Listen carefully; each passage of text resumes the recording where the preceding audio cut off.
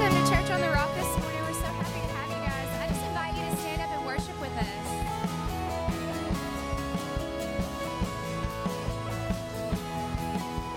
Want to sing it out?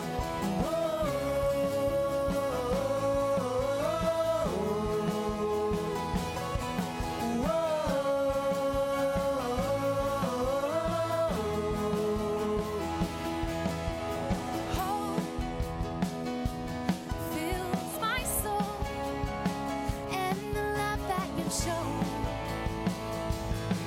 brings refreshing like the rain, and peace floods my heart.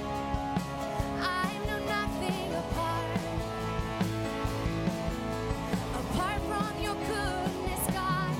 You are glorious. You are holy, holy. The nations shout. You are worthy, worthy.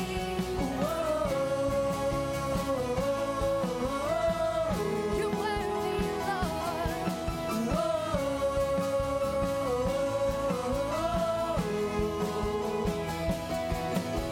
Your love frees my soul, and fear has no hold. For you have broken the chains, and now joy fills my life. Your spiritual life. I'm undone by the kindness of Christ. You are glorious. You are holy, holy. The heavens shout that you are worthy, worthy. And my soul cries out that you are holy, holy. The nations will shout that you are worthy, worthy.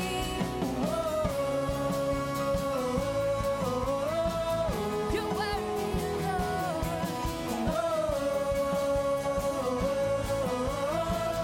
We lift you up,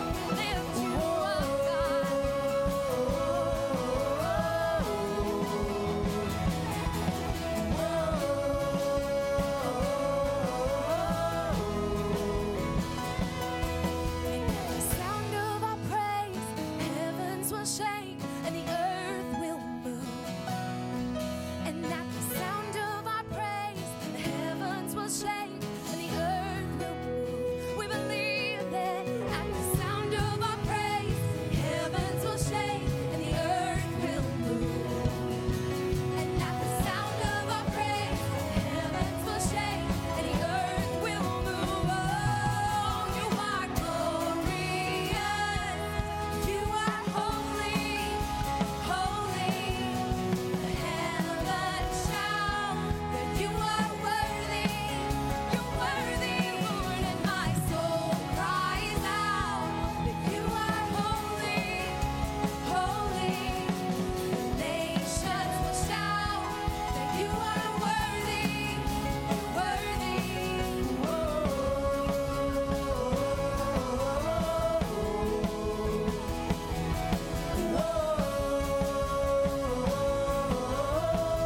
You're worthy, Let's lift it up this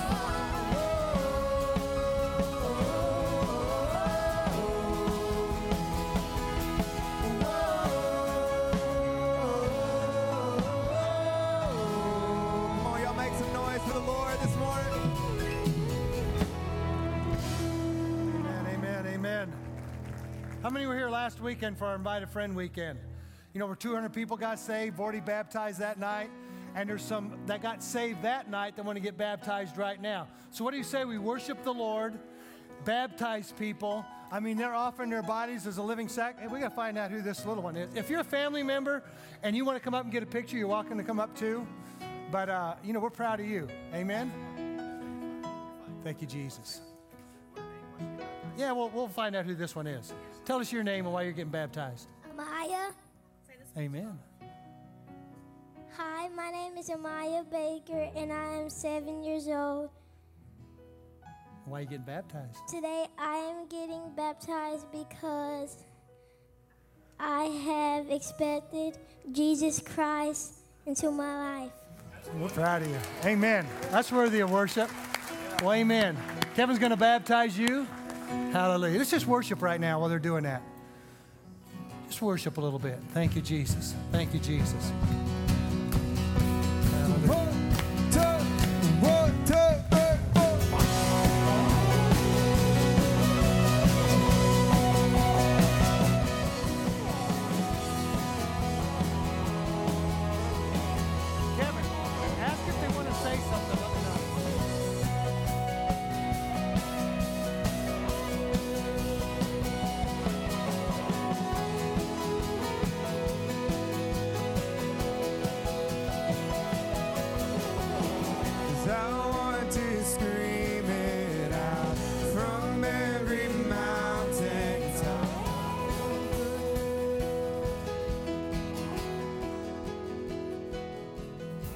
I'm getting baptized for a restart of my life.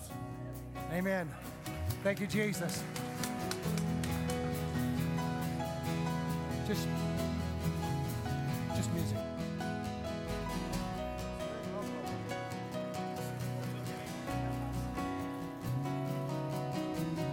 My name is Crystal, and I'm being baptized because I accepted Christ as my Savior. Amen. We're proud of you. Amen. Thank you, Jesus. We worship you. Bless you, Lord.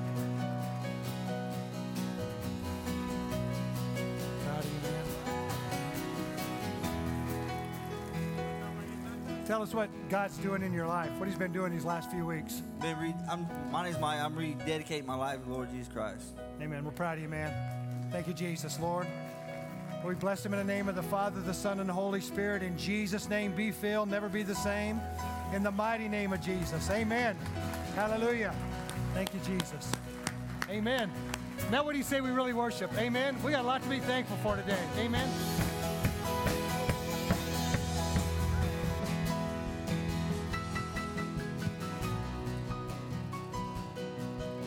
Hallelujah. Hey, we'll stop service anytime for a baptism. Thank you, Jesus. Jesus. Bless you, Lord. Amen. The water's nice if anybody wants to come in. Hallelujah.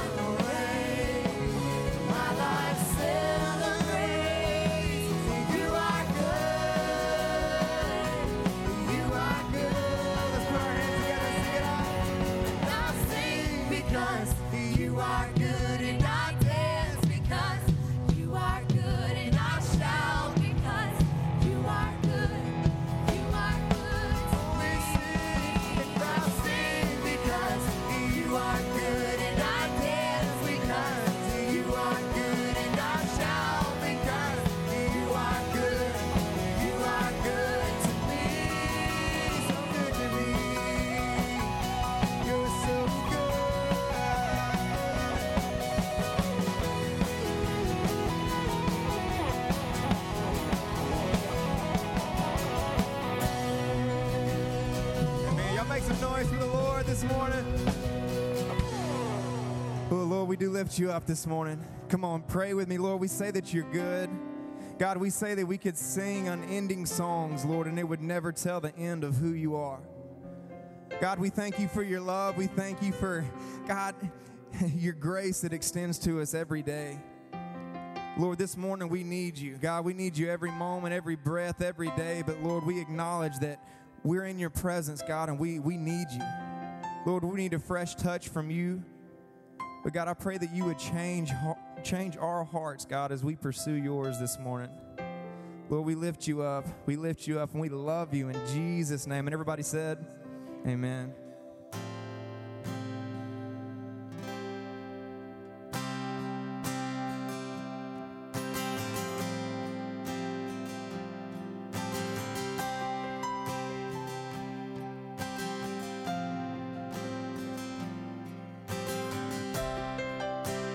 Bigger than my sickness, bigger than my pain,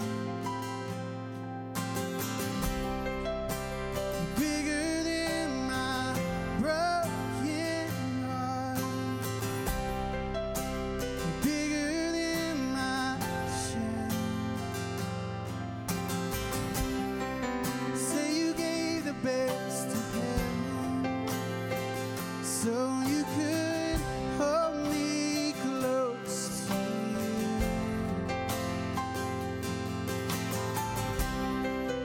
Even in my darkest hour, said take my hand, we'll make it through. You're my everything, Lord. You're my everything. You're my everything, Lord.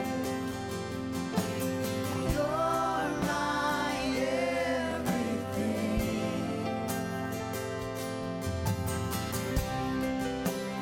Give me ears to hear you. Give me eyes to see. When all of heaven is singing songs of freedom over me. Come on, if you believe that this morning, let's sing it out. Lord, I'm tired of dead religion. Oh, it has burned me like a fire. You alone bring satisfaction, and you alone are my desire. Lord, I know that you're my everything. You're my everything, oh Lord. You're my everything, Lord. You're my everything. You're my everything. You're my everything, Lord. You're my everything, Lord. You're my everything. You're my everything, Lord. You're my everything. Man, this morning we're going to continue in worship, but man, we want to invite you to have a seat for just a moment. We're gonna take communion this morning, man. But as we sit and as we continue, man, I want to challenge you. Let the Lord just kind of examine your heart.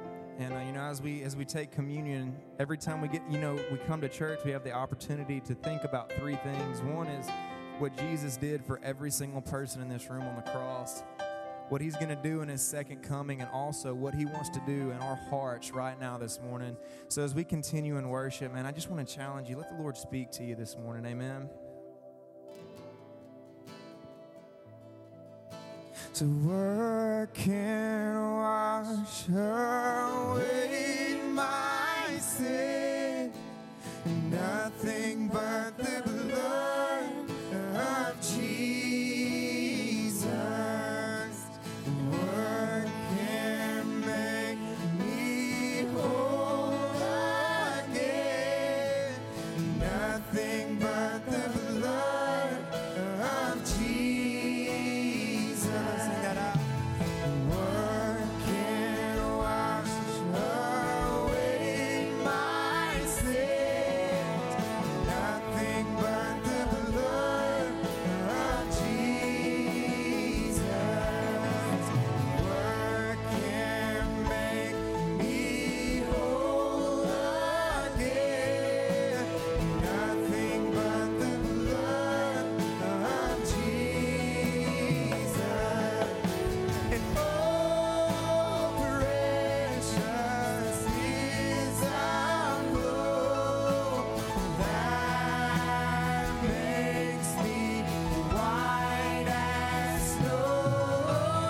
No other fount I know, nothing but the blood of Jesus. For my part, and this I see, nothing but the blood of Jesus. For my cleansing, this my plea, nothing but the blood of Jesus.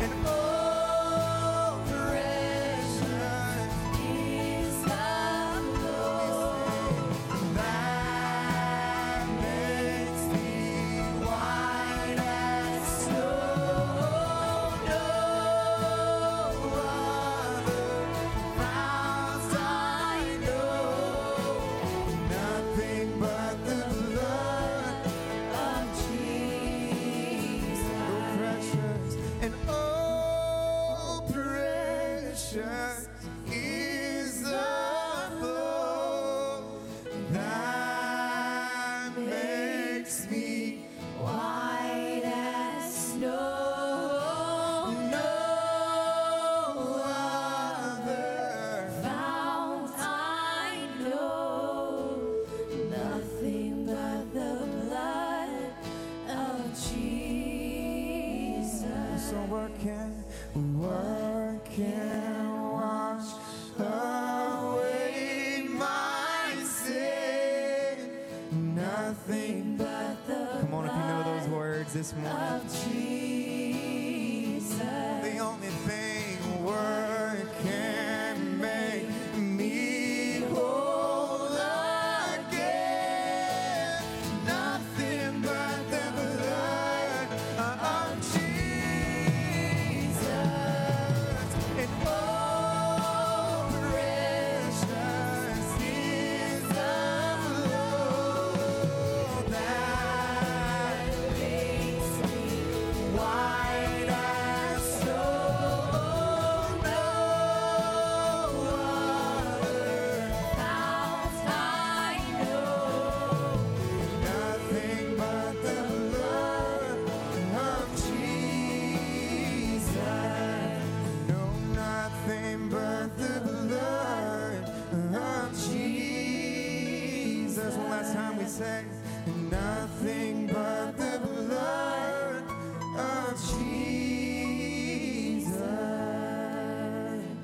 And as we continue in worship, as they're continuing to pass everything out, we just want you to tune your eyes to the screen. We have a special video for you this morning.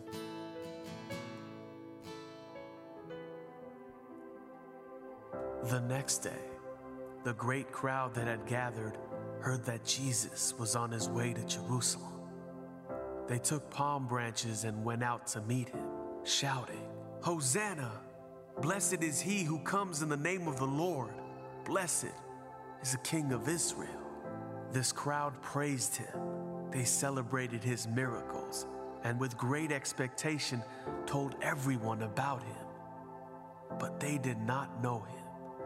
They were waiting for someone who would rule with strength and might, but he came as a humble servant.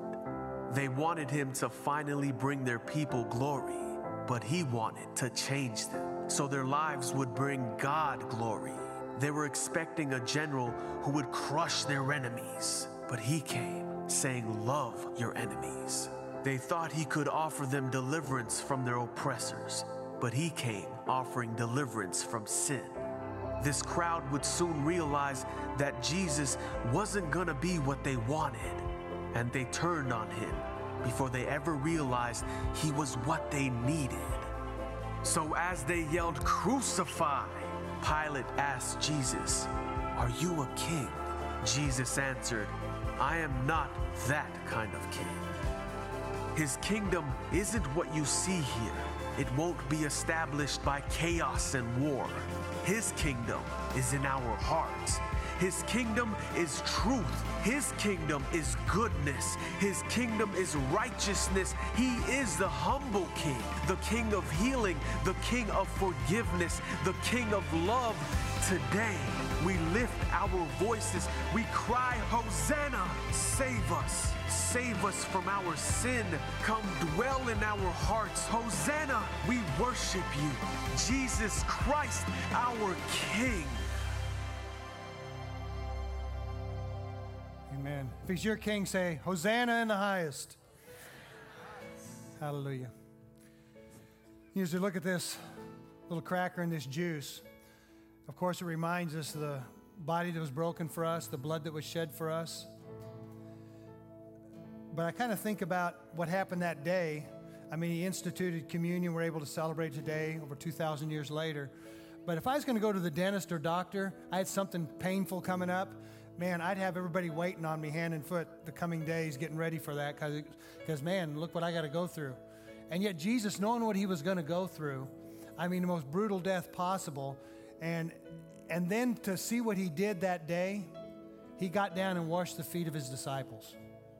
I mean, he was a servant, and that's the whole reason he came, was to be a servant and to give us an example. So as we look at this, let's kind of ask God, first of all, forgive us for any sins and to cleanse us, but especially just for kind of being selfish and sometimes not having the compassion we need to, because, I mean, you turn on the news, there's so much goes on that you just kind of get hard to it sometimes. And so let's just let the Lord just make our hearts sensitive today and just kind of meditate on that a little bit, and especially if there's somebody you need to forgive, I mean, just release them right now. I mean, if you have a hard time forgiving, just look at that cross and picture Jesus looking off that cross, blood dripping down his face and saying, I forgive you. That's what he's done for us. He'll give you the power to forgive. Zach, would you kind of pray a prayer over this? That, I mean, you were just talking about what Jesus did for us 2,000 years ago and in the future, but especially what he wants to do right now. Lord, we do lift up our hearts. God, we thank you, Lord, for what Jesus did on the cross. God, we pray that we would never take that for granted, that we would never forget. God, that we wouldn't trample on the blood of Jesus, but Lord, that we would pursue you and thank you every day for what he did for us, the price that he paid. Lord, we also thank you for his second coming, God, and everything that he's going to do and the victory that he will ride in on. Lord, we pray and we look forward to that day. Lord, hundreds of years from now or today, whatever it may be, Lord, we trust in you and we know, God, that you have a plan, Lord, and we also lift up our hearts to you right now, God, just to reveal in us the things that maybe aren't of you. Lord, we ask you right now to reveal the things, God, and so we can remove them and draw closer to you. God, we want to look more like you. We want to be closer to you, Lord, and we love you. God, we thank you this morning in Jesus' name. Amen. Well, Lord, we hold this bread, the body, your body that was broken for us, Lord. And as we do that, we just pray for healing for anybody here that needs healing, Lord. That price was paid 2,000 years ago on the cross. By your stripes we were healed, and we receive this bread, Lord. Bless it. And Lord, this blood that was shed for us, those stripes you took on your back, whatever's needed here. If somebody needs emotional healing, Lord, if somebody needs mental healing, if physical healing, Lord, it's available here. Whatever's needed is represented because you paid the price for it, Lord. So we just receive it. We just say, Hosanna, holy, worthy are you, Lord. Bless this juice in Jesus' name. Amen. Well, let's offer our bodies as a living sacrifice as we just worship him right now. Well, the enemy has been defeated. Death couldn't hold you down. We're gonna lift our voice in victory. We're gonna make your praises loud. The enemy has been defeated. Death couldn't hold you down. We're gonna Lift our voice in victory. We're gonna make your praises loud. shout unto God with a Voice of triumph. Shout unto God with the voice of praise. Shout unto God with the voice of triumph. We lift your name up. We lift your name up. Shout unto God with the voice of triumph. Shout unto God with the voice of praise. Shout unto God with the voice of triumph. We lift your name up. We lift your name up. If you believe that this morning, make some noise for the Lord. Well, we believe that. Amen, amen. Hey, we're super excited you're here, man. Greet a couple of people around you. Make your way back to your seats this morning.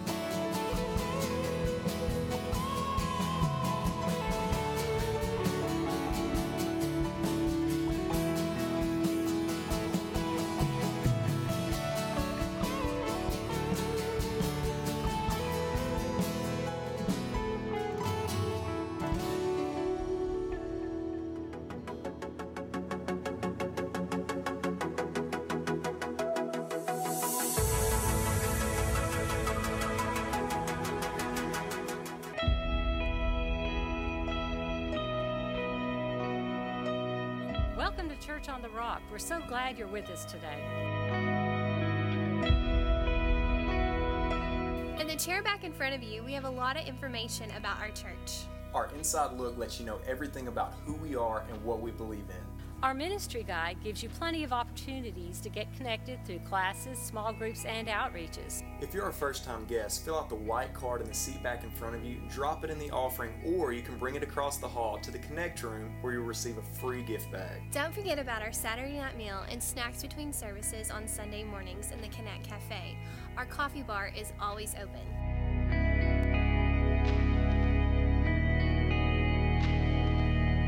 We are so glad that you're here, and we hope that you know that there's always a place for you at Church on the Rock.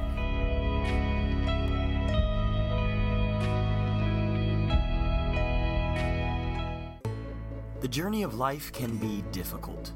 Here at Church on the Rock, we want to help your journey by connecting you to God, friends, ministry, and the world. We offer 4 classes on Wednesday nights to help you stay on course in your walk with God. Our Connect class is for anyone new to the church or just wanting to get more involved. It is a 4-week class to help you learn about the church, help you get connected to God, and learn about your spiritual gifts. The Spirit-Filled Life 4-week class will teach you how real friendship with the Holy Spirit can change your life. The 4-week Freedom class is designed to help you resolve conflict, break bondages, and renew your mind. The Leadership class will teach you principles of leadership that you can apply in ministry, business, or in your home.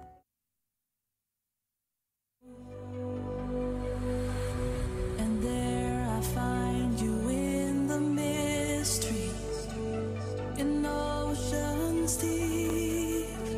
My faith will stand,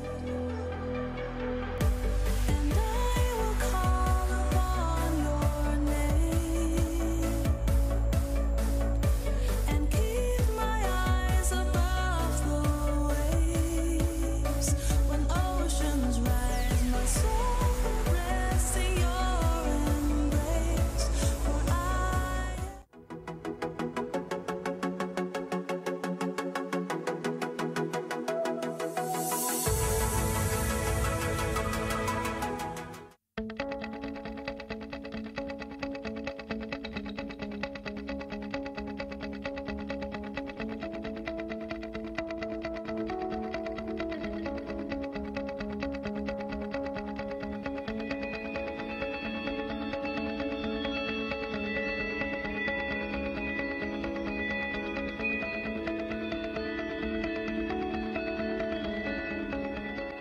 Easter's next week, and we will be having 3 weekend services.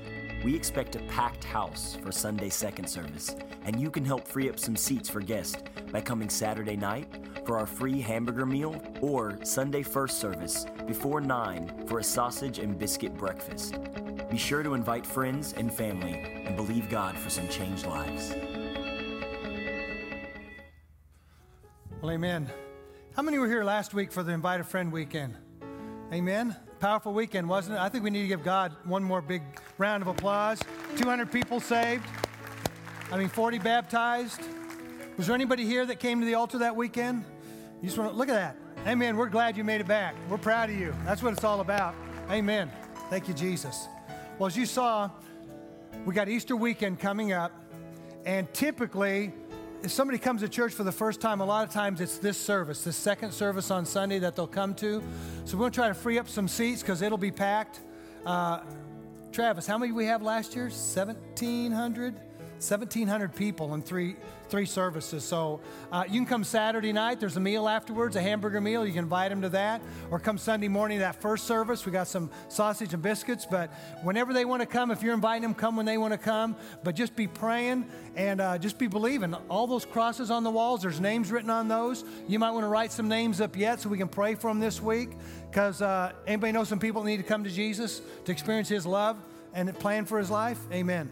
Thank you, Jesus. We're going to continue to worship the Lord with our tithes and offerings. And let's see what's on the screen.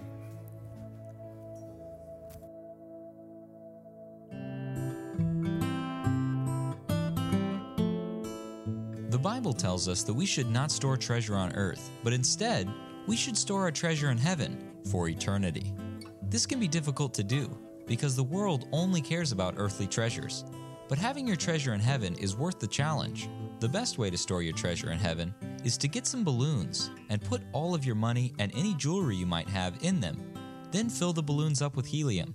This part is really important. Make sure you put enough helium in the balloon to float out of the Earth's atmosphere and into heaven. Once the balloons have been filled up and tied, let them go and watch your treasure slowly float up to heaven. It'll all be there waiting for you when you die. Storing your treasure in heaven is the best investment a Christian can make. These have been Deep Thoughts from a Shallow Christian. Well, I guess I caught you off guard, huh? I hope you realize that was funny, right? Okay. But there's a principle there about storing our treasures in heaven, and where your heart is, your treasure ends up being. In other words, if you have a passion about something, that's where your money goes to. And I thank God for a church that has a passion about souls, reaching the nations. We have a team in Haiti. Be praying for them. They'll be coming back, I think, Monday night, and be praying for them. But, what I want to do is you're preparing your offering and just trusting God with that 10% and saying you love Him and that you just want to acknowledge Him as Lord over your finances. I want to pray for our pastor. If you don't know, I'm an associate pastor, Mike Ulmer. I've been here 26 years. But Pastor John and Linnell, let's pray for them right now. He's on a sabbatical, and we're just praying for healing and blessing. Father, we bless our pastor. We bless Pastor John. We bless Linnell. Lord, we just speak to even his thyroid to function properly and his adrenal gland. And Lord, you just quicken his mortal body and he'd be healed. But we pray this would be a season of rest. Lord, you'd speak to him. You'd encourage him. And Lord, we thank you. You have your hand on this church, Lord. Unless you build the house, we labor in vain. So this is your church. We acknowledge it today. And we acknowledge what you've been doing this past week with the people being saved and even last night and this morning. Lord, we just want to thank you and give you praise. Bless our pastor. Let him get great rest and continue to have your hand on his church for all we have coming in these coming weeks. In Jesus' name, amen. God bless you as you give. 'Cause our God is greater and our God is stronger, and God, you are higher than any other, and our God is healer and awesome in power. Our God,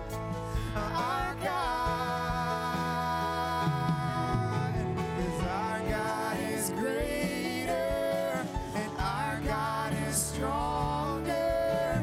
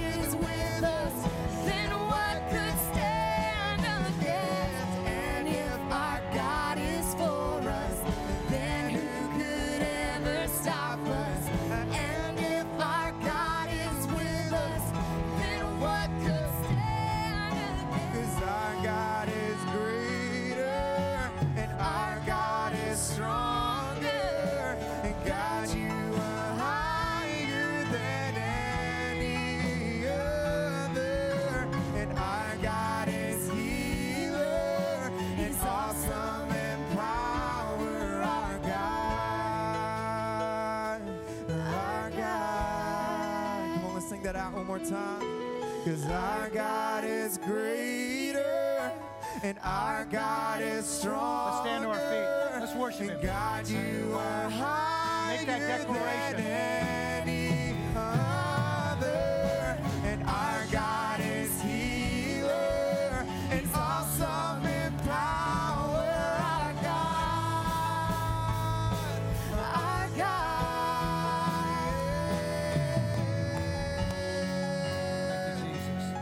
Thank you, Jesus. Just begin to thank Him. Begin to make some declarations over your life. Say you're healed in Jesus' name. Whatever it is, say you're blessed in Jesus' name. Just begin to praise Him. Thank Him. We thank you, Lord. You're healer. You're stronger, Lord. You're higher than any problem we have, Lord. Our God is healer, awesome in power, our God. Our God. Now, if you believe that, give Him a hand clap. Give Him a round of praise. Amen. Hallelujah. Well, you may be seated. Look at your neighbor and tell him you look wonderful. You know, there's a woman that woke up one morning. She rushed to the doctor, and she goes to the doctor and said, "Doctor, look at me. I mean, I woke up this morning, I looked in the mirror, and my hair was all awry and frazzled up, and my skin was wrinkled and pasty. My eyes were bloodshot and bugged out, and I looked like a corpse. Doctor, what's wrong with me?" And the doctor took a look a few minutes and just calmly said, "Well, I can tell you one thing. There ain't nothing wrong with your eyes. Now look at your neighbor and tell him you really look good."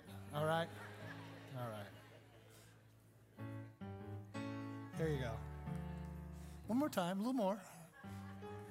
I think I can preach to some of that. Amen? Hallelujah. Glory to God. A message entitled today, Pardon Me. Say, pardon me. Or, what shall I do with Jesus? Just think about it. What should I do with Jesus? Today we're celebrating Palm Sunday. This first happened in April in 29 AD. And this was the day Jesus rode in declaring He was Messiah, fulfilling an Old Testament prophecy. But let's look in the Word, the story in Matthew 21. Does anybody have a Bible or an electronic device? You want to hold it up, shake it a little bit, make the bookstores glad and the devil mad, and let's chop off some devil's heads. Nah, nah, nah, nah, nah, nah. Jeez, that was kind of no. Anyhow, repeat after me. This Bible has power to change my life, to change my city. I can do what this Bible says I can do. I'll be a history maker and a world shaker. This Bible's a truth detector, sin deflector, faith inflator. I'm going to read it now. I'm going to read it later. If you believe that, give Jesus a shout and a hand clap. Matthew 21, verse 1. Now when they drew near Jerusalem and came to Bethphage at the Mount of Olives, then Jesus sent 2 disciples, saying to them, "Go into the village opposite you. Immediately you'll find a donkey tied and a colt with her. Loose them and bring them to me. And if anyone says anything to you, you shall say, 'The Lord has need of them.'" And immediately He sent them.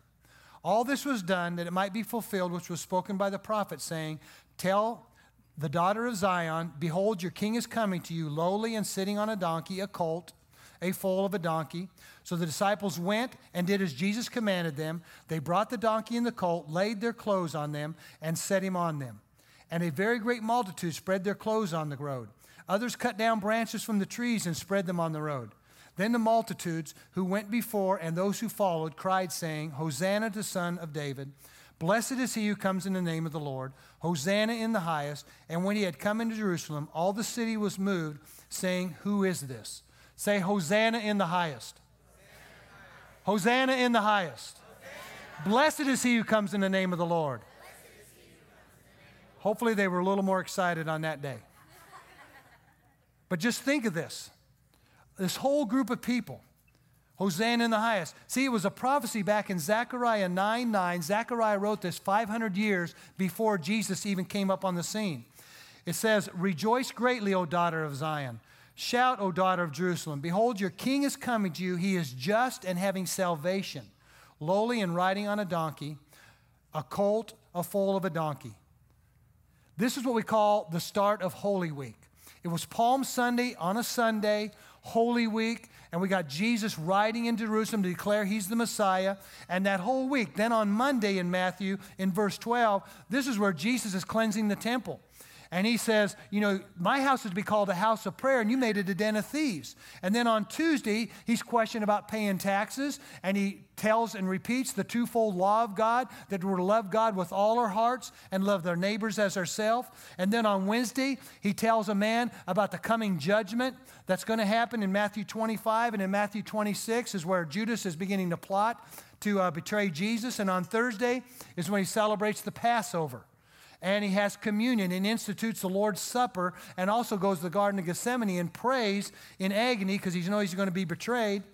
And then on Friday in Matthew 27, this is where Jesus is condemned by Pilate, and he ends up being mocked by the soldiers and sentenced to death.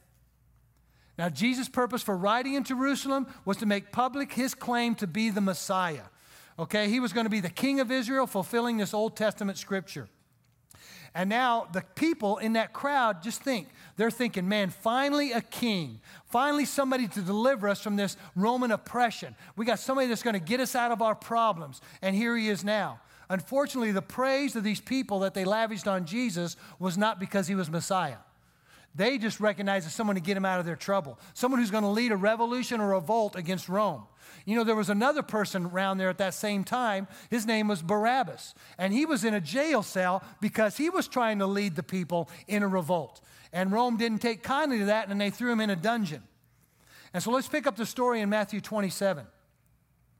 Now, it was the governor's custom to release one prisoner to the crowd each year during the Passover celebration. Anyone they wanted. This year there was a notorious criminal in prison, a man named Barabbas. Now, do you say Barabbas or Barabbas? How many Barabbas? Hold your hand up. Any Barabbas?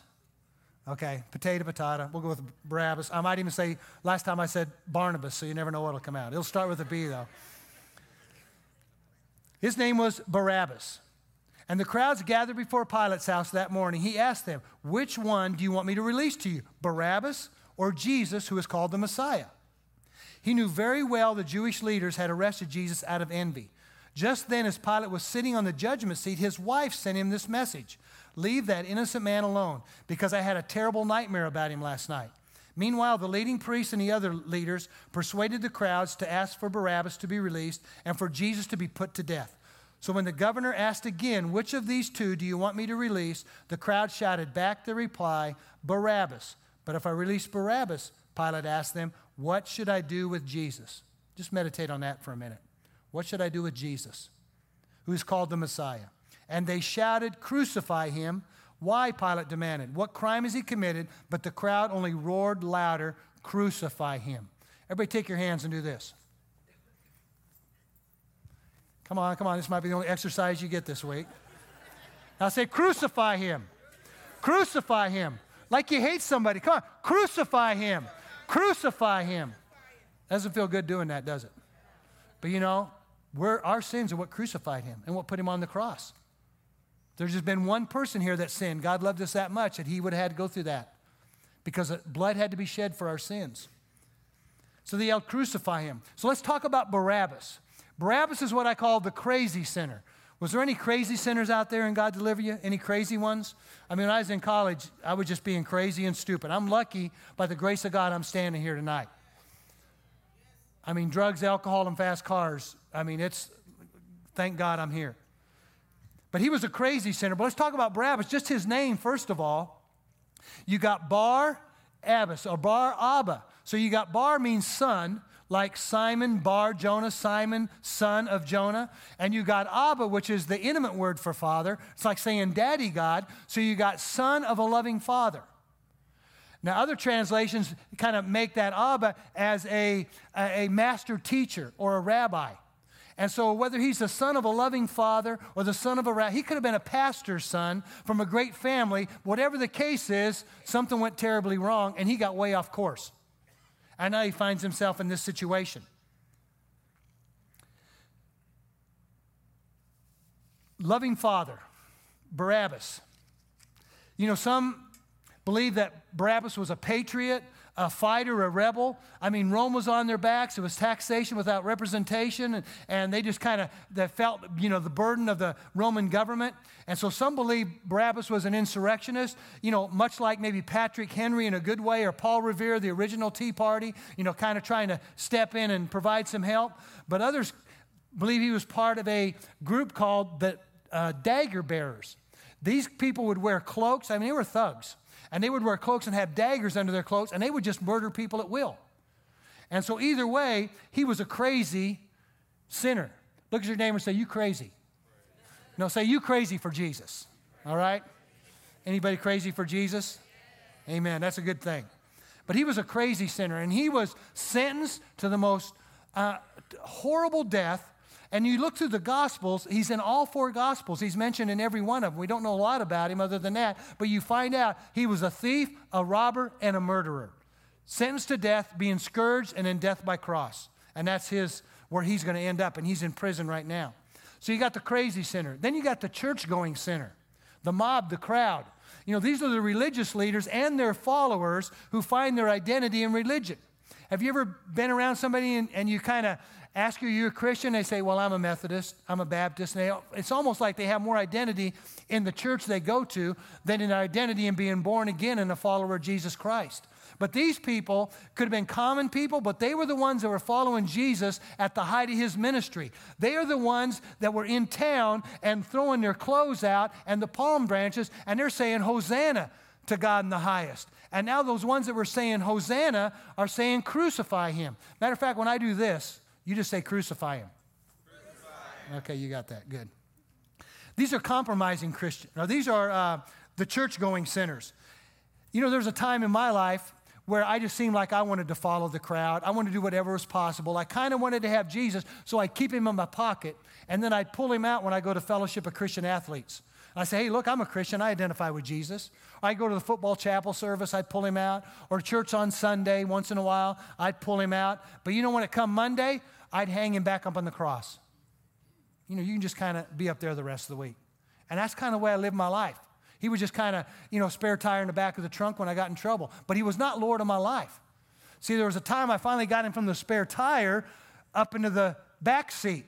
And, so maybe a little more dialogue with him. But I was still driving the car going my way. And then maybe he got in the front seat. But I tell you, it wasn't until April 14th, 1984 that I said, okay, Jesus, take the wheel. It's like, you're going to be Lord of my life, not just Savior. See, he's either Lord of all or he's not Lord at all. He's really got to be master. So, we move from the crazy sinner to the church-going sinner. And the church-going sinner, religious people, that's the problem with America right now.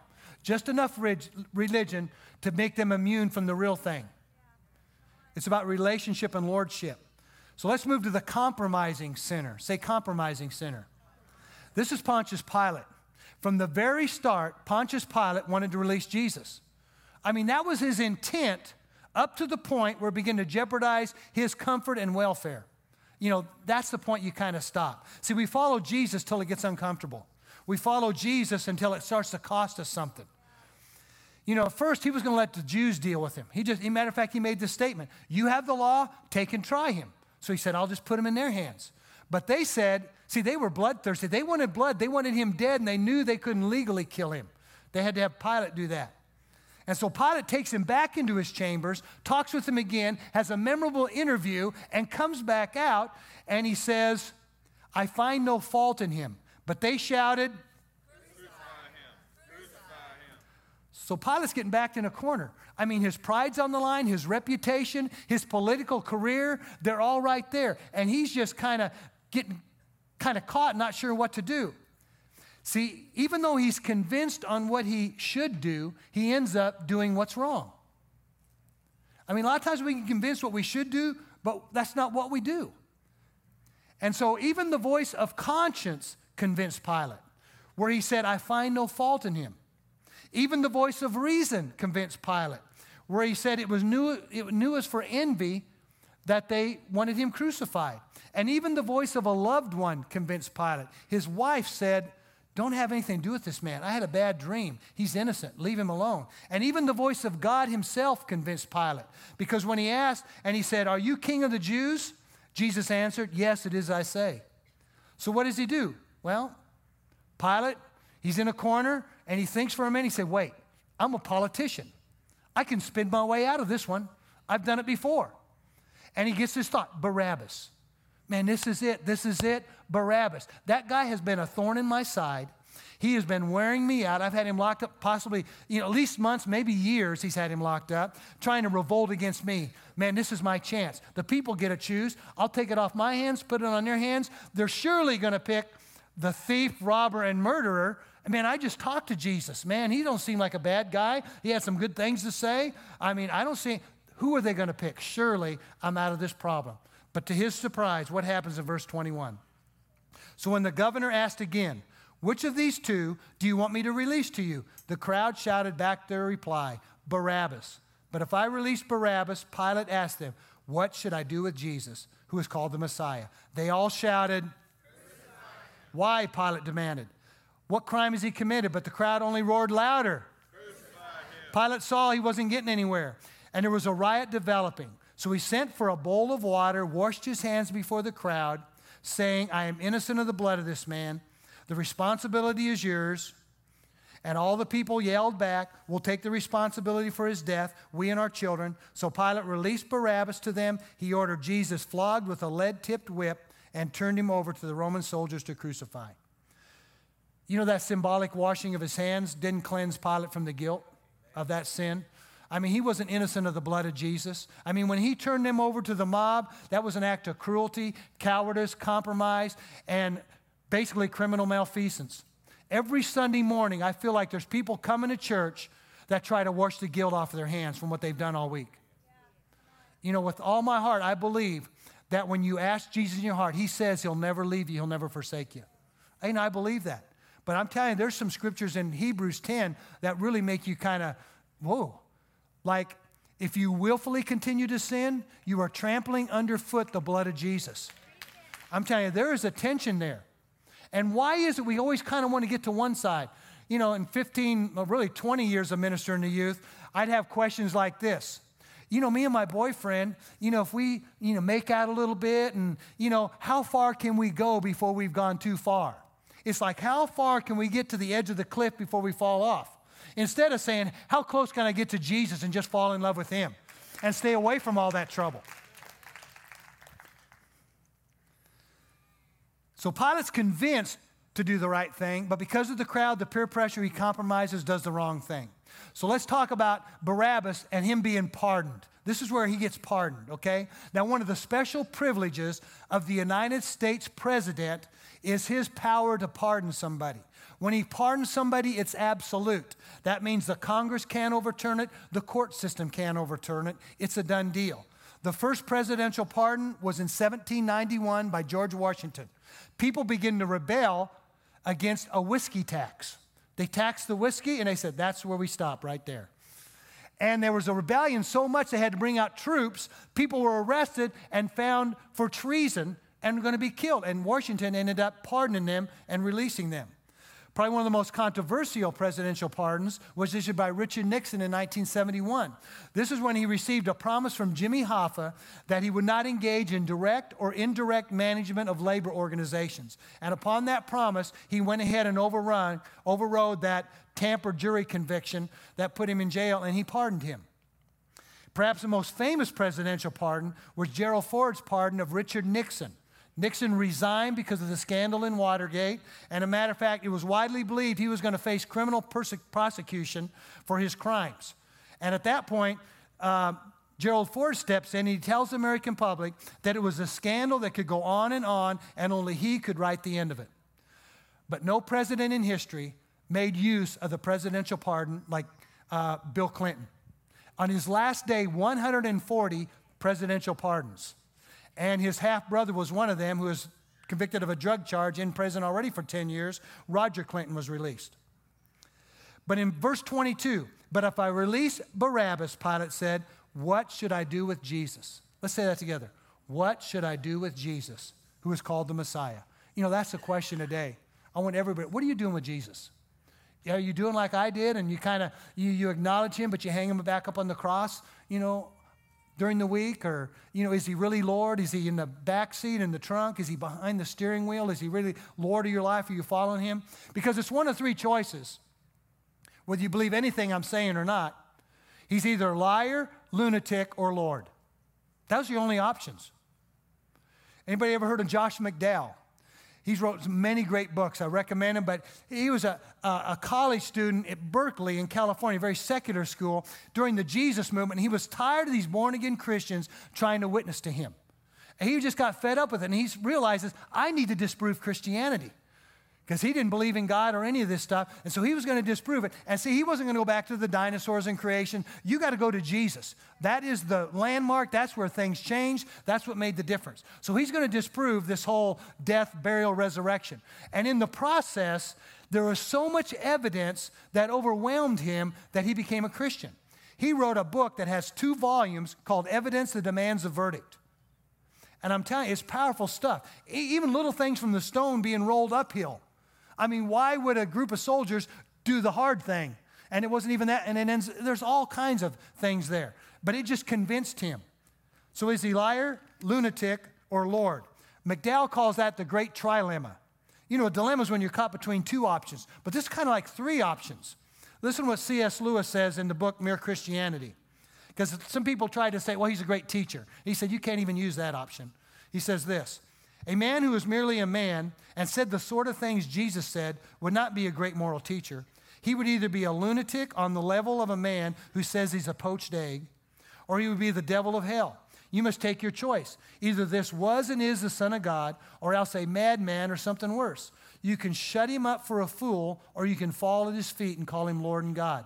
But let us not come with any patronizing nonsense about his being a great human teacher. He has not left that open to us. Jesus made some powerful claims. He claimed to live a sinless life. He claimed to be a heavenly king. He claimed to forgive sins. He claimed that he would die and come back to life. He claimed that he would return and judge the world. So was he a liar? Well, first of all, he was misleading a lot of followers, and he was teaching one thing and living this enormous lie. And for those of you that might take that view, I don't think it adds up. Because when you know about Jesus and the results of his life and his teaching, whenever Jesus is proclaimed, we're talking lives are changed.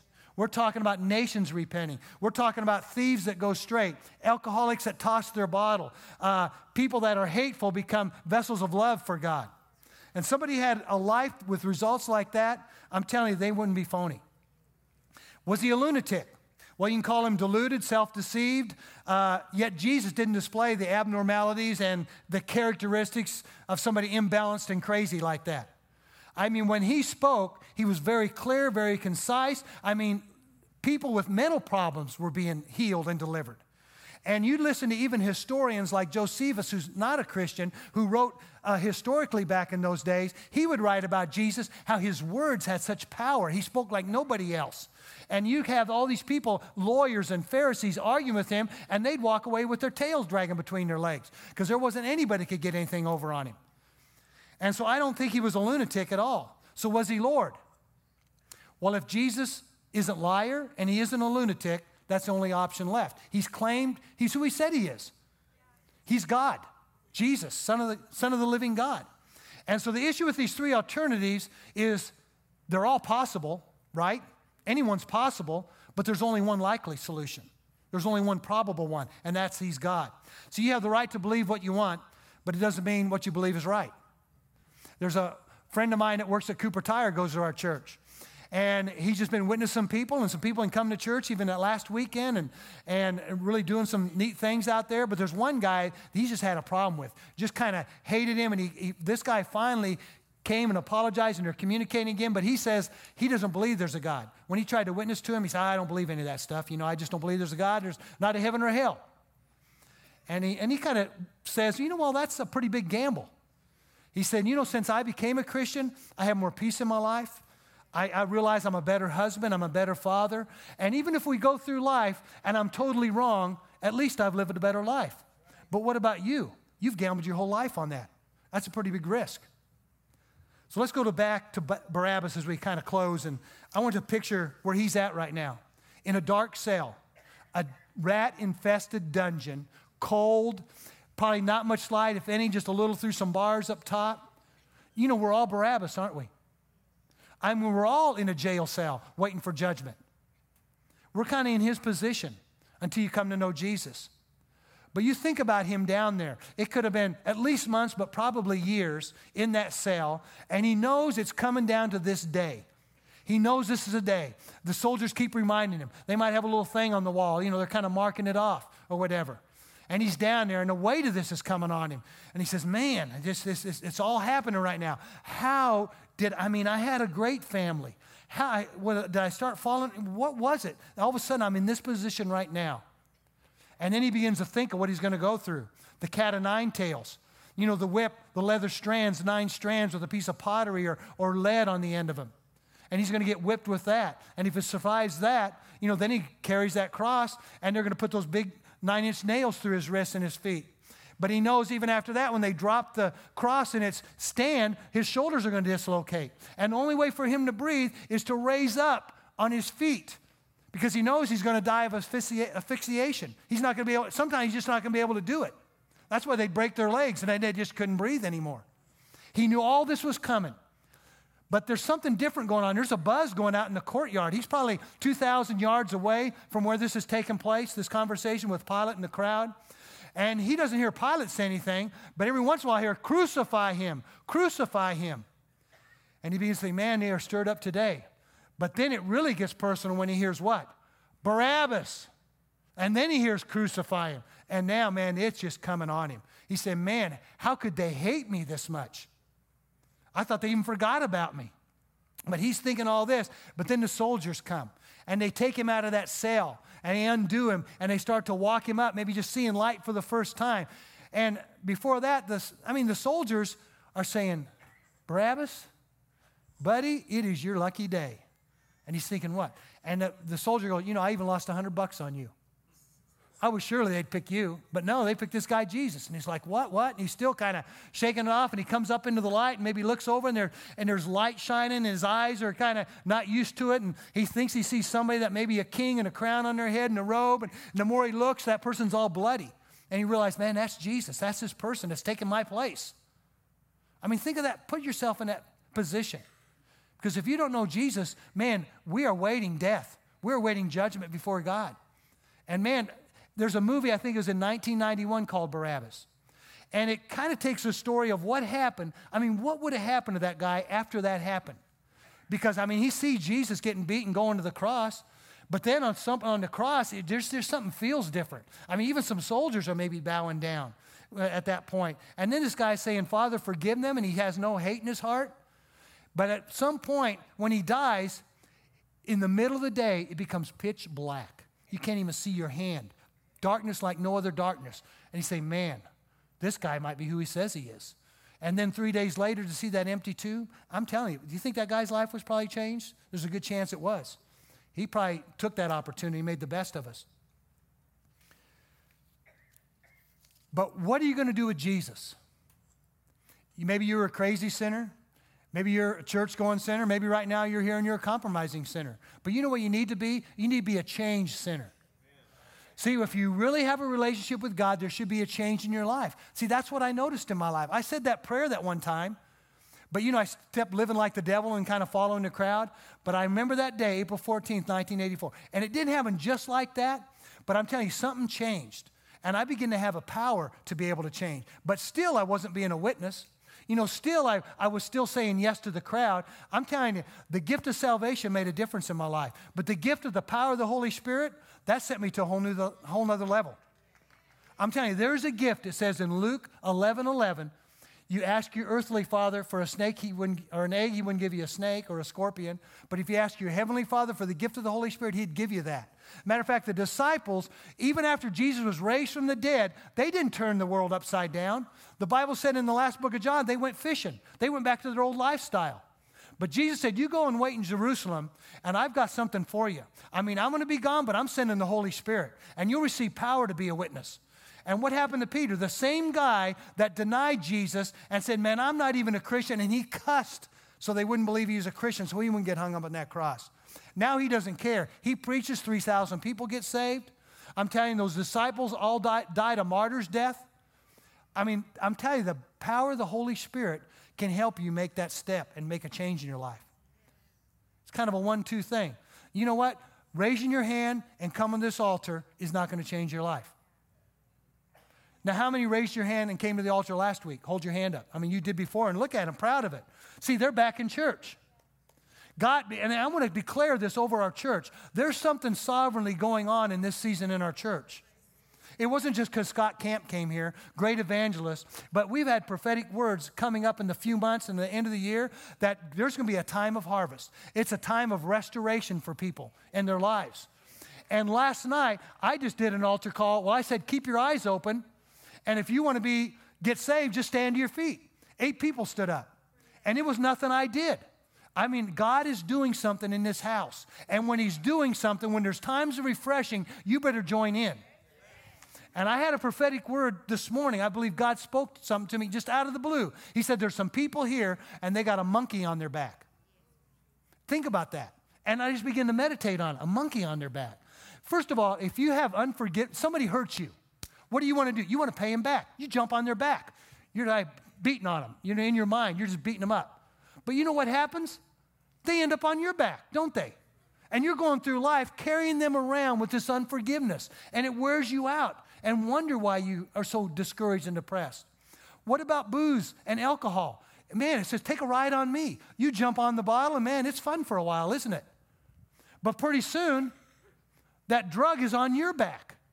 And it's leading you around, taking you everywhere it wants to go, and you have no more freedom. Whatever it is. And I'm going to tell you, the power of God is here today to set some people free. It really is.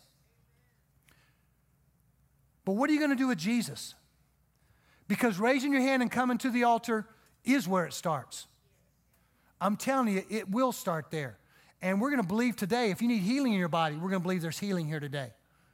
It's time for some signs, wonders, and miracles. I believe that's going to really start to kind of kick in the revival when people come just for that and then realize they need Jesus. And I tell you, Jesus loves to meet felt needs. That's why you guys need to step out and pray for heathens and people for the simplest thing. It could be about their pet. It could be about, God loves to answer. I heard of a story of a man in South America that had his prize bull die when the revival was going on down there. And the guy and because this is his livelihood. And they went out and prayed for this bull. It came back to life. Do you think that guy all of a sudden recognized, man, there's a God in heaven? So I want you to think a minute. If you died today, would you go to heaven or hell? Can you answer that question? Somebody asked me, I've been in church, but when somebody asked me that question, all of a sudden I realized, wow, nobody asked me that. And he said, God loved me and had a plan for my life. Because of my sin, I'm separated from him. Has anybody sinned? I'm telling you, we've all sinned. We've all broken the commandments. Just as we heard last week. We've all stolen something. Might just be little, but we've stolen something. Or what about murder? Well, I haven't done that. Well, the Bible says if you even hate somebody, it's like murder. So, the law is there to show we can't live up to that. We need grace. We need to be forgiven. And so God loves me. I'm a sinner. Jesus died on the cross for my sins, and I knew all those from going to church. But the last thing he said, I have to individually invite him in my life. I have to be willing to repent and turn from my ways and follow him. And it started by raising my hand and saying that prayer. And then day by day, when the Holy Spirit would convict me, instead of saying, I would start to agree with him. Or I'd go down the wrong road and realize, man, it's not worth going down there. So if you're here today, you're not sure where you'd spend eternity. You're not 100% sure you'd go to heaven. Just stand to your feet right now. I'm just going to make it simple. It might be one person in here. And I'm proud of you. You want to get things right with God. Just stand up for a minute. God bless you. Come on. God's doing something sovereign. You're not joining the church right now. You're saying, God, I need you. I want to make you Lord of my life. Is there any compromising Christians in here that today's the day you need to take a stand before everybody and say that? You say, I'm tired of compromising. I'm going to follow Jesus. I'm going to need his help. Amen? Here's what we're going to do as we close. I'm going to invite, Zach, you can come on up. we're going to begin to just worship a little bit. But before that, let's just stand to our feet right now. We're going to open the altars up. If you stood up, I want you to come up here because we're going to pray for you. We're going to say a prayer together. So in just a moment, I want you to come up here if you stood. I want you to come up here if you know you need to stand up for Jesus. You haven't taken a stand for him. Either you don't know you'd go to heaven or you've been compromising, and today's the day you just want to, because there's something about coming up here. I don't know what it is. Taking a stand for God. All of heaven will stand up for you. And there's some of you need the power of God in your life. And we'll pray for you to receive the power of the Holy Spirit. And there's others that you need healing in your life. You just need God to heal you. And we're just believing the Holy Spirit's going to be here and just do what needs to be done. I want altar workers to be up here too and worship. I want some Christians to come up and get around these people that stood up. So just begin to come, especially you that stood for salvation. I want you to come right up front so I can meet you and we can say a prayer. If you need healing, if you want more of God's power, if you're an altar worker, if you just want to come up and worship, you come on up. But let's give them a hand as they come. Thank you, Jesus. Amen. Come on over. Here, come here, buddy. Proud of you, man. Man. Proud of you. Amen. Thank you, Jesus. We're going to say this prayer together. Just come on in a minute. Anybody else, if you need to get right with God, just hold your hand up and say, I want to be a part of this prayer. And you can stay where you're at, but we just want you to recognize it. Let's say this prayer together, church. Say, Lord Jesus, I thank you for dying on the cross for my sins. I invite you into my life. I give you permission to mess my life up in a good way. Fill me with your power. I need it. I receive it. And thank you for dying for me. In Jesus' name. Amen. Amen. Amen. Proud of you, man. We're going to have some people pray for you. Lord, you need God's power in your life? You want it right now? Just lift up your hands. Both of them. Just say, I surrender. Close your eyes. I'm just going to pray God right now will touch you and fill you with his power. In the name of Jesus, let him never be the same, Lord, out of his belly. Lord, just power and anointing. Lord, I just call forth that call of evangelism on his life. Lord, he begin to lead people across that bridge from darkness into the light. Lord, let him know that your hands on him in a powerful way in Jesus' name. Thank you, Jesus. There's somebody getting filled with the Holy Spirit right there in Jesus' name. We bless you, Lord. Let's just worship a little bit. Not even noon yet. Let's just worship the Lord and just see what he wants to do. If you want to come around the altar and worship, well, let's worship for a whole song here. Hold on before we dismiss you. Thank you, Jesus. 'Cause our God is greater and our God is stronger, and God, you are higher than any other, and our God is healer and awesome in power. Our God,